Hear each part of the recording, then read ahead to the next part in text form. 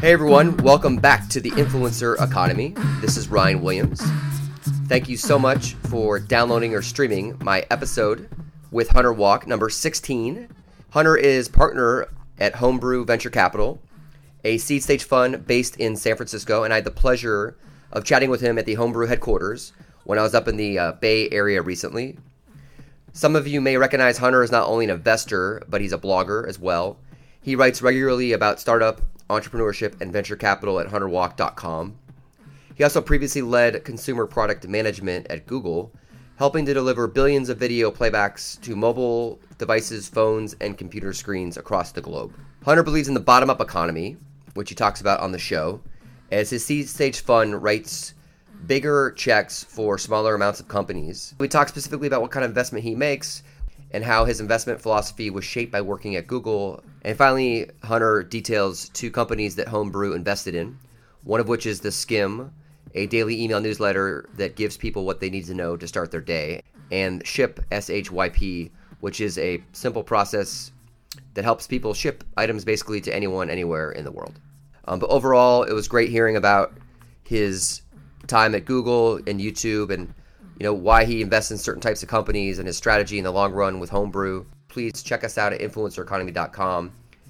If you're listening on iTunes, please hit the subscribe button. And Hunter's a great guest, very engaging. One of his first jobs out of college was writing and working on Conan O'Brien behind the scenes, so you can totally tell that in the conversation. Without further ado, please welcome Hunter Walk.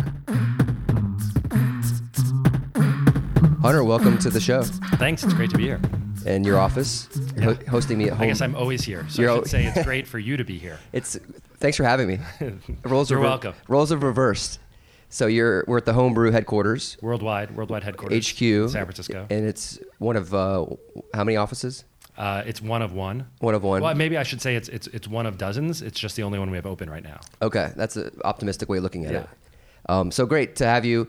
Many things to talk about. And wanted to, if you could introduce yourself and Homebrew and what you're all about with your investments up in the headquarters. Up in here. Sure, yeah. So Homebrew is a seed stage venture capital fund that's based out here in San Francisco. We're about a year and a half old, so I like to describe us as a startup that writes checks instead of code. My partner, Satya Patel, and I had worked together at Google about a decade ago and always wanted to get back together. And so when we started talking about what that would look like, we actually didn't start out by saying, oh, let's go raise money and do a fund. We were talking more about what we love doing, where we think we could be additive into the sort of general tech ecosystem, and what were some of the things that we thought would be happening in the world over the next decade. And Homebrew sort of came out of that. And so I'd say we sit at the intersection of an investment model and a thematic focus. Investment model is try to be a partner of conviction. So we'll write fewer larger checks, I guess, do about 8 to 10 investments a year where we're trying to help, lead or co-lead around.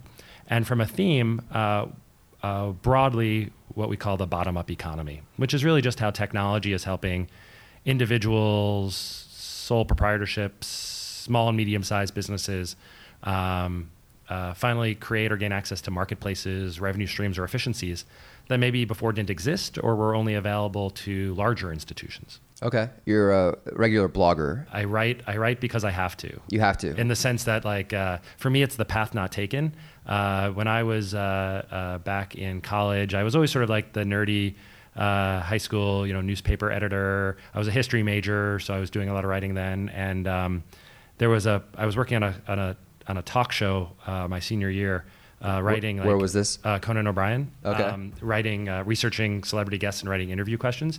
And so for me, the path not taken was like writing for a living. And I nowhere believe that, as a craft, I'm anywhere as good as maybe I hopefully would have been if I had done it for the last, decade and a half.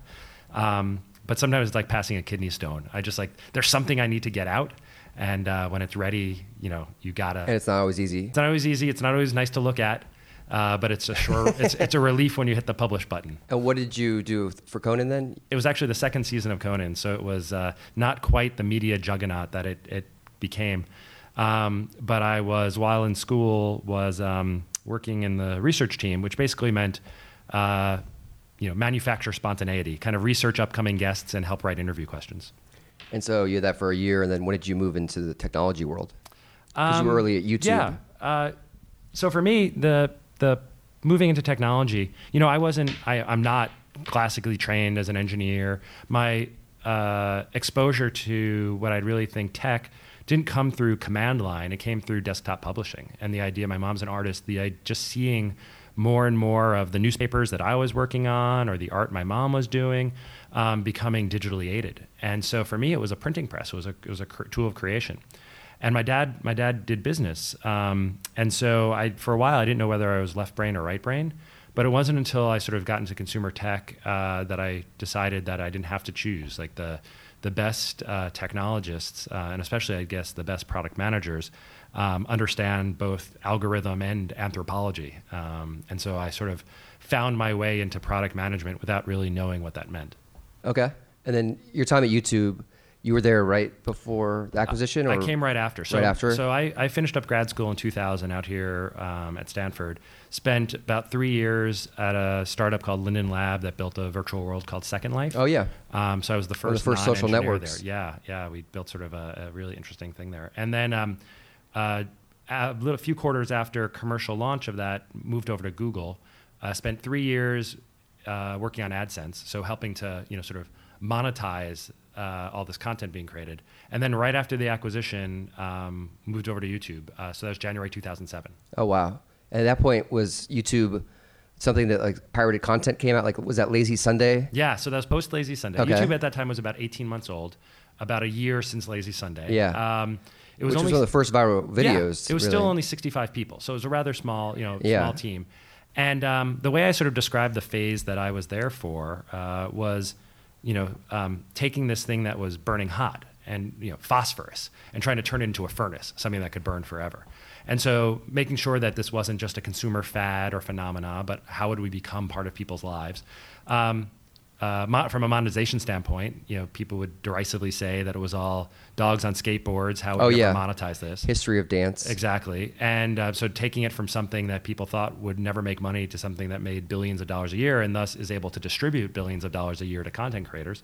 And then also, the legal challenge. Like people, may not remember, but YouTube had a bunch of lawsuits, including, I guess, one that technically is, no, I guess we recently settled it, but like Viacom had this big suit and a bunch of others. Right. And, those all, were, dismissed or otherwise dropped. And so we got to take this wonderful community and wonderful product and help ensure that it would be around for a really long time. What was it like watching the transformation? Because back then people were making one-off videos like Daft Punk hands or funny videos that people weren't thinking about branding themselves or building YouTube subscriber bases. Yeah. Well, I think it started pretty early. You're absolutely right that people, when they first approached the platform, it didn't have expectations yet. It just was like, well, wow, this is cool. Maybe I've got a video camera or a web camera or something. Let me start putting stuff up there. I always thought the magical moment for a content creator, whether it was somebody who was just a hobbyist and amateur or somebody who eventually became, sort of a full-time business, was when you uploaded that video and you started to see the view count get bigger than the number of people you knew, or the following wherever you sent that link. So maybe you passed it around to a bunch of friends, or you knew you had a mailing list of 1,000 people, and you sent it out, and all of a sudden you started to see tens of thousands, hundreds of thousands of people watching your video. And that's really intoxicating, the idea that you can reach that audience. And certainly, we used to joke that we'd like to make sure that you could build a TV-sized audience without having to ask for approval from anybody wearing a suit, right? So no suits. No gatekeepers, right? Technology is a really permissive gatekeeper. It's called, try your best. It doesn't mean that everybody succeeds to the same extent, but it should mean that you have, as near equal access as possible. So I think what happened was people started to see that YouTube wasn't just a utility that would help them publish videos, but it was an experience and a community that could actually bring them audience.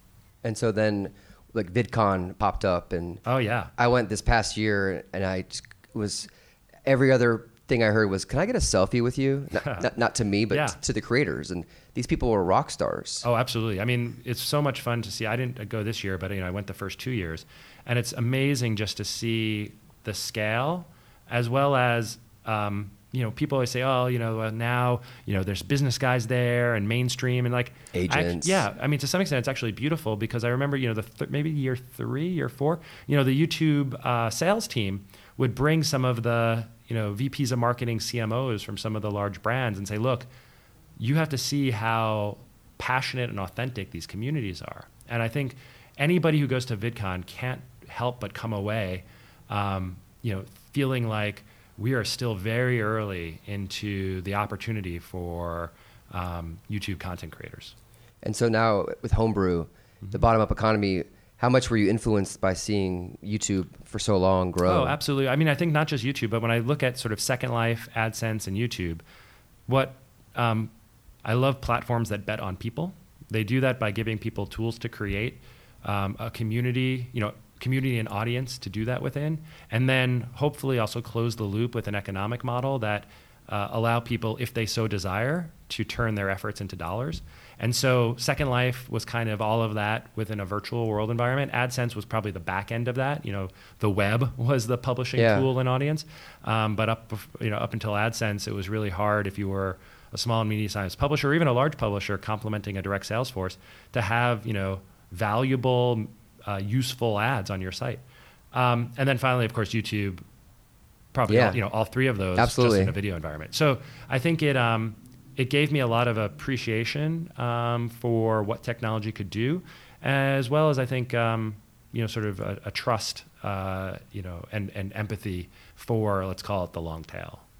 And what do you think of, like, what networks are you active on? You tweet a lot, obviously. You've got your blog. Yeah, well, it's funny. And how does it influence? For a while, people would always joke that they'd call me their first friend. And I said, like, well, what does that mean? And they said, well, any social space I join, you're already there, so you become the first person right. as their friend. And is that because you know the people that founded these companies? Sometimes, but sometimes it's just it's fascinating stuff. And I also think it's hyperbole, right? Like, it's not like I'm You're not Tom from MySpace. I'm not Tom from MySpace. I'm not first on everyone. But I do think I have an interest in seeing how these things work, even just from a tinkerer perspective. I find that I gravitate personally towards platforms that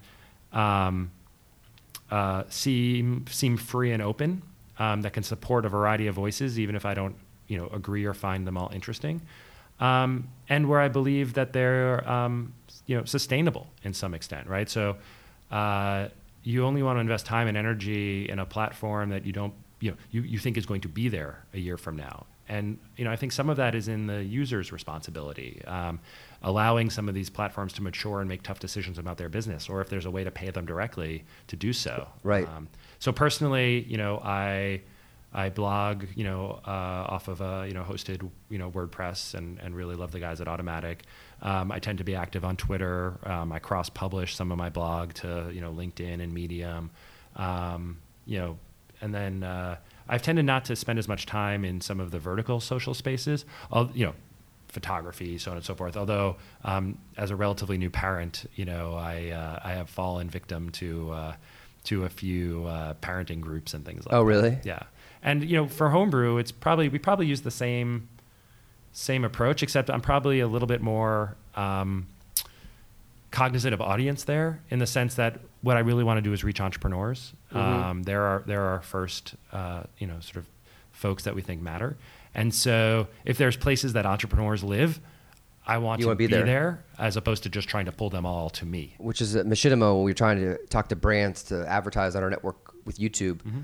we said you need to be where audiences are. Yeah. Like, you have to reach people like millennials, younger people that love YouTube.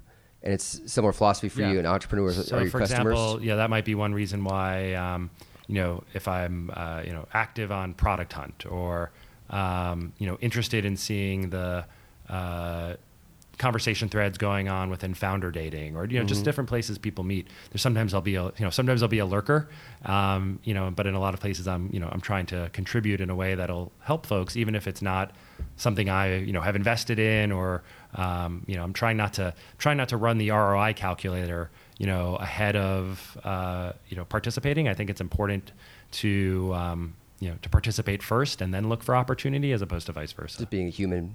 Yeah, I benefited tremendously over the course of my career from folks sharing knowledge with me, and so there's definitely a little bit of a pay it forward attitude towards the types of communities or events that I participate in.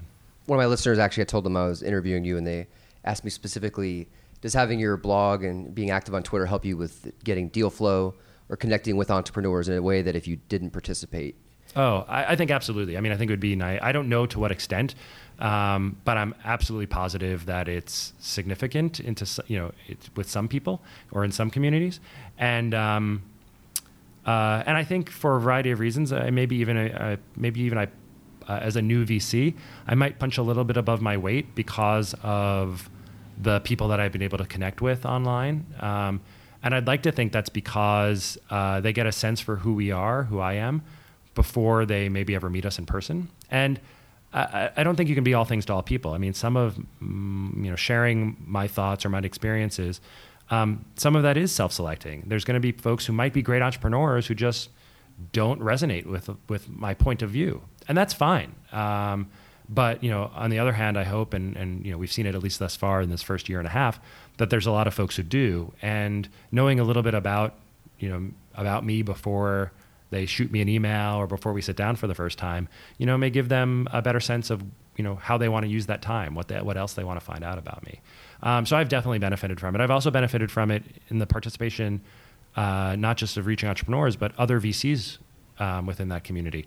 I'm able to ask questions as I learn this profession that people with far more experience, weigh in on. And so when I talk about something, it's not always because I think I'm right. It's because I want to, see what other people think as well. And so you also have a certain accessibility because people can reach you. Like I mentioned previously that we've been in some Storyify threads that we've talked about entrepreneurship and startups. Oh, yeah. So do you feel like people think you're potentially more accessible to answer questions or probably. I mean, yeah, to help the community? People specifically use that word a lot. One person said, you're the most accessible, successful person in Silicon Valley. And I said, I think you're probably wrong about that. And he's like, well, you amended it to be like, okay, you're the most successful, accessible person who responded to my email. Okay. So they're closing the data set. Yeah, exactly. So you're the smartest guy in this room. Right, exactly. I called up a bunch of smart people. None of them called me back, so I'm talking to you. But yeah, no, I think it does. I mean, I think a lot of these forums are not one-way broadcast mechanisms, but they're two-way discussion. And, I'm glad there's not a tool, native to Twitter that allows me to filter my, response threads by number of followers that the people tweeting at me have or stuff like that. I mean, I know obviously there's plenty of other software that does that, and a lot of large brands and other folks, use that to help them manage their communities. But, for me, it's if you've taken the time to reach out to me with anything that seems at least semi-personalized, like I'm going to respond at least once, on Twitter and email. There's a lot of other, I can't guarantee a response if you sort of randomly message me on Facebook or things like that. But I think the communities where you live, it's important to participate, not just try to push out things that you think are going to benefit you. And what do you think, like, for the Homebrew brand? Like you said, I feel like accessibility would be an adjective I'd use to describe it. I think so. I mean, we were deliberate in sort of naming ourselves, and it isn't because we're craft brewers. I mean, we wanted something that suggested, small, community made without being, hopefully overly pretentious. Also, of course, a nod back to the Homebrew Computer Club of the 70s. I saw that in the lobby. Yeah, we have some of their newsletters and stuff. Where Steve Wozniak and Steve Jobs met and a bunch of other startups came out of, which just, I think, harkens back to a time where, we can't forget that both, sort of technology, is ultimately about hobbyists, not just professionals. And we're so, forward-looking in technology sometimes that we forget that we're all standing on the shoulders of the people who came before us. Right. Well, there's a theme I'm realizing with people that I interview is a lot of them do passion projects on the side. Like Brendan from Cluster has created a lot of side projects that have become businesses. Yeah. Or Freddie Wong was making YouTube content, and Freddie W got 7 million subscribers. Yeah. Like, what do you think about it? It seems like it's a more generational thing, that it's more accepted now, that you'd rather be happy with something that could fail, that you're passionate about, rather than making a lot of money versus doing something maybe you don't like? Is it generational? There's certainly more opportunity and tools to do that. And so maybe there are people who before just couldn't express that or didn't have the, didn't have the platforms to do it, and now they do. I also think professionally, if our parents' generation thought they'd work for one company for their lifetime, and our generation, believes that maybe you'll work for a lot of companies, that just looking where the economy is going, that, it's not crazy to think there's going to be an increasing amount of project-based work and collaboration as opposed to sort of linear companies. Mm-hmm. And so, building your skills, building your relationships, doing things because they excite you as opposed to just because you're being paid up front, I think are all sort of both, economic factors, technology-driven opportunities, as well as maybe just human desire. Like maybe it's, sort of the trailing 100 years that were the anomaly. And now we're really returning to, an ability for people to be craftsmen. Like a trade society. Yeah, which is kind of cool. Totally. If not, you build, you create. If not, destabilizing a little bit for people. Totally. But I get excited about that. I thought, for me, I always got to see with AdSense, with Second Life, with AdSense, with YouTube, with some of the other projects I've been involved with, the magic that people have in their heads and their hands. And, how, for me, it doesn't matter whether it was created in a basement or on a Hollywood backlot. Like, there can be something compelling and really special about content, no matter where it originates from. That was one of the things I always hated at YouTube, when people would say, like, when is YouTube going to get some high quality content? And I would, quality was a word that I tried to only use in reference to visual quality, like actual, sort of bitrate. And because I always felt like quality is a word that, the legacy institutions use to derisively, label upstarts as something, inferior to the incumbents. Yep. And I just think that's that's silly also.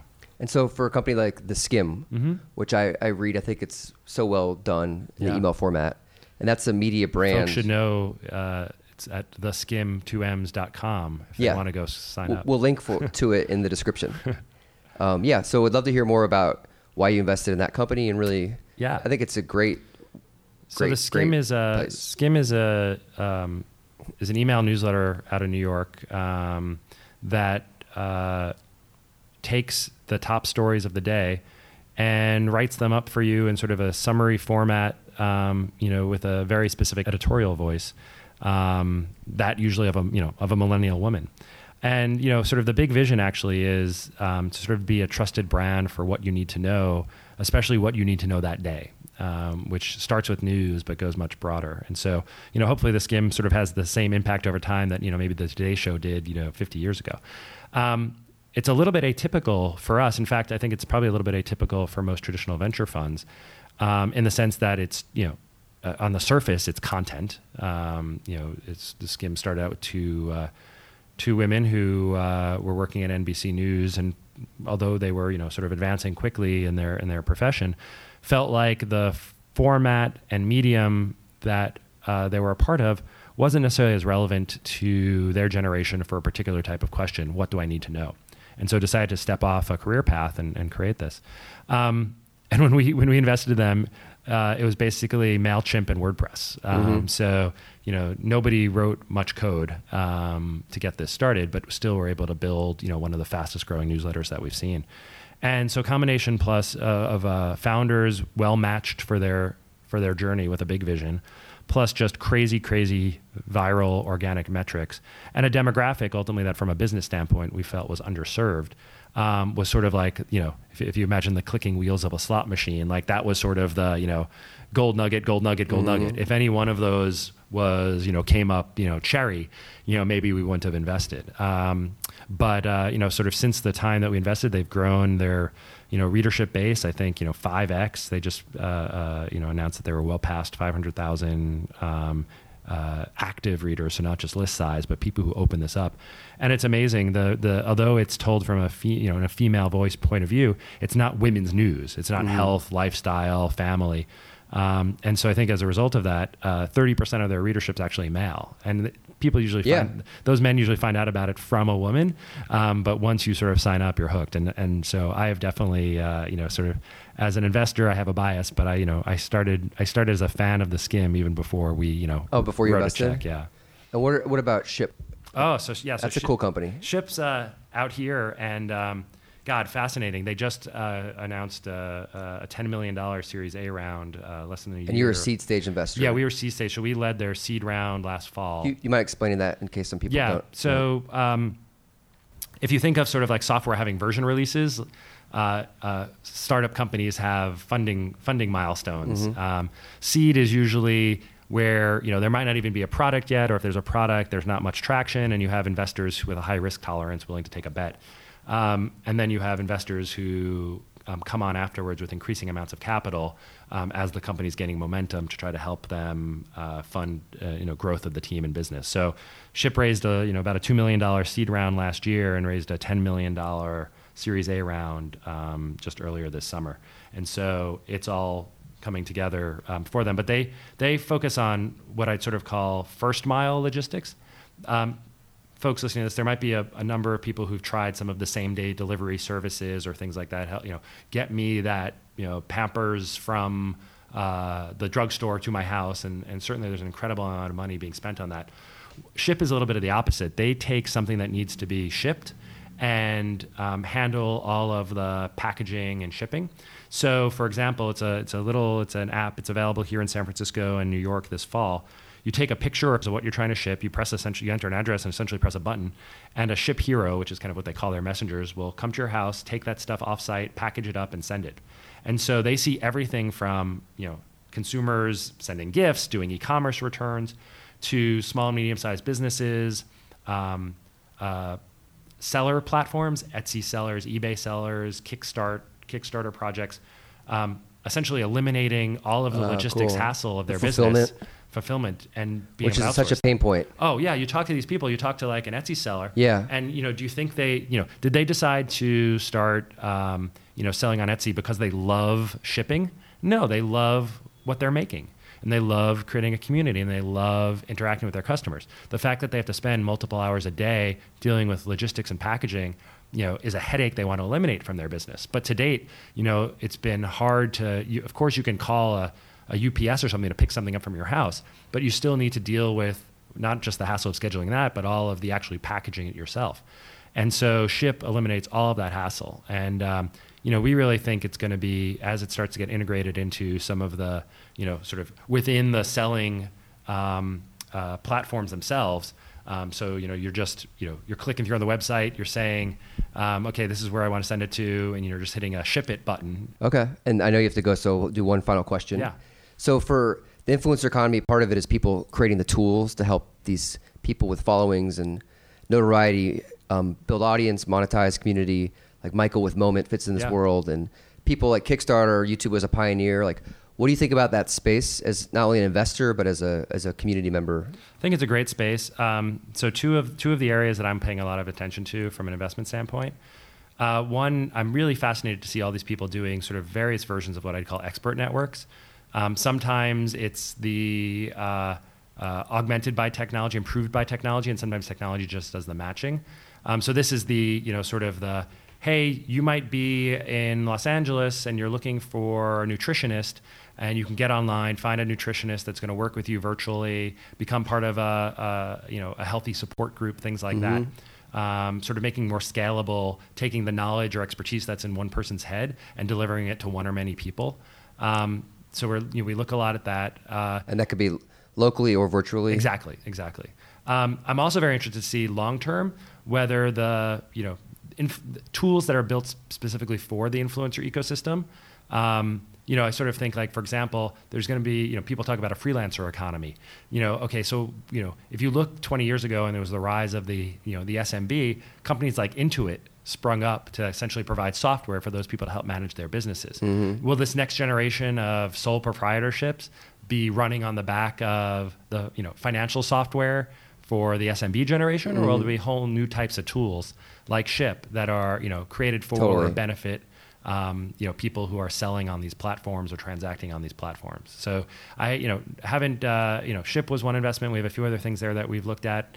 In some cases, I think it might still be a little bit too early for the software infrastructure layer, but it's definitely an area we're paying attention to. There's companies now that are launching in these new ways, they're marketplaces that didn't exist Yeah. up until recently. Exactly. So when you have more and more people who are, earning income from various sources or thriving within specific platforms, what are going to be are there going to be businesses built on top of those platforms or across those platforms to service, those workers, those sellers, the supply side of that economy? Great.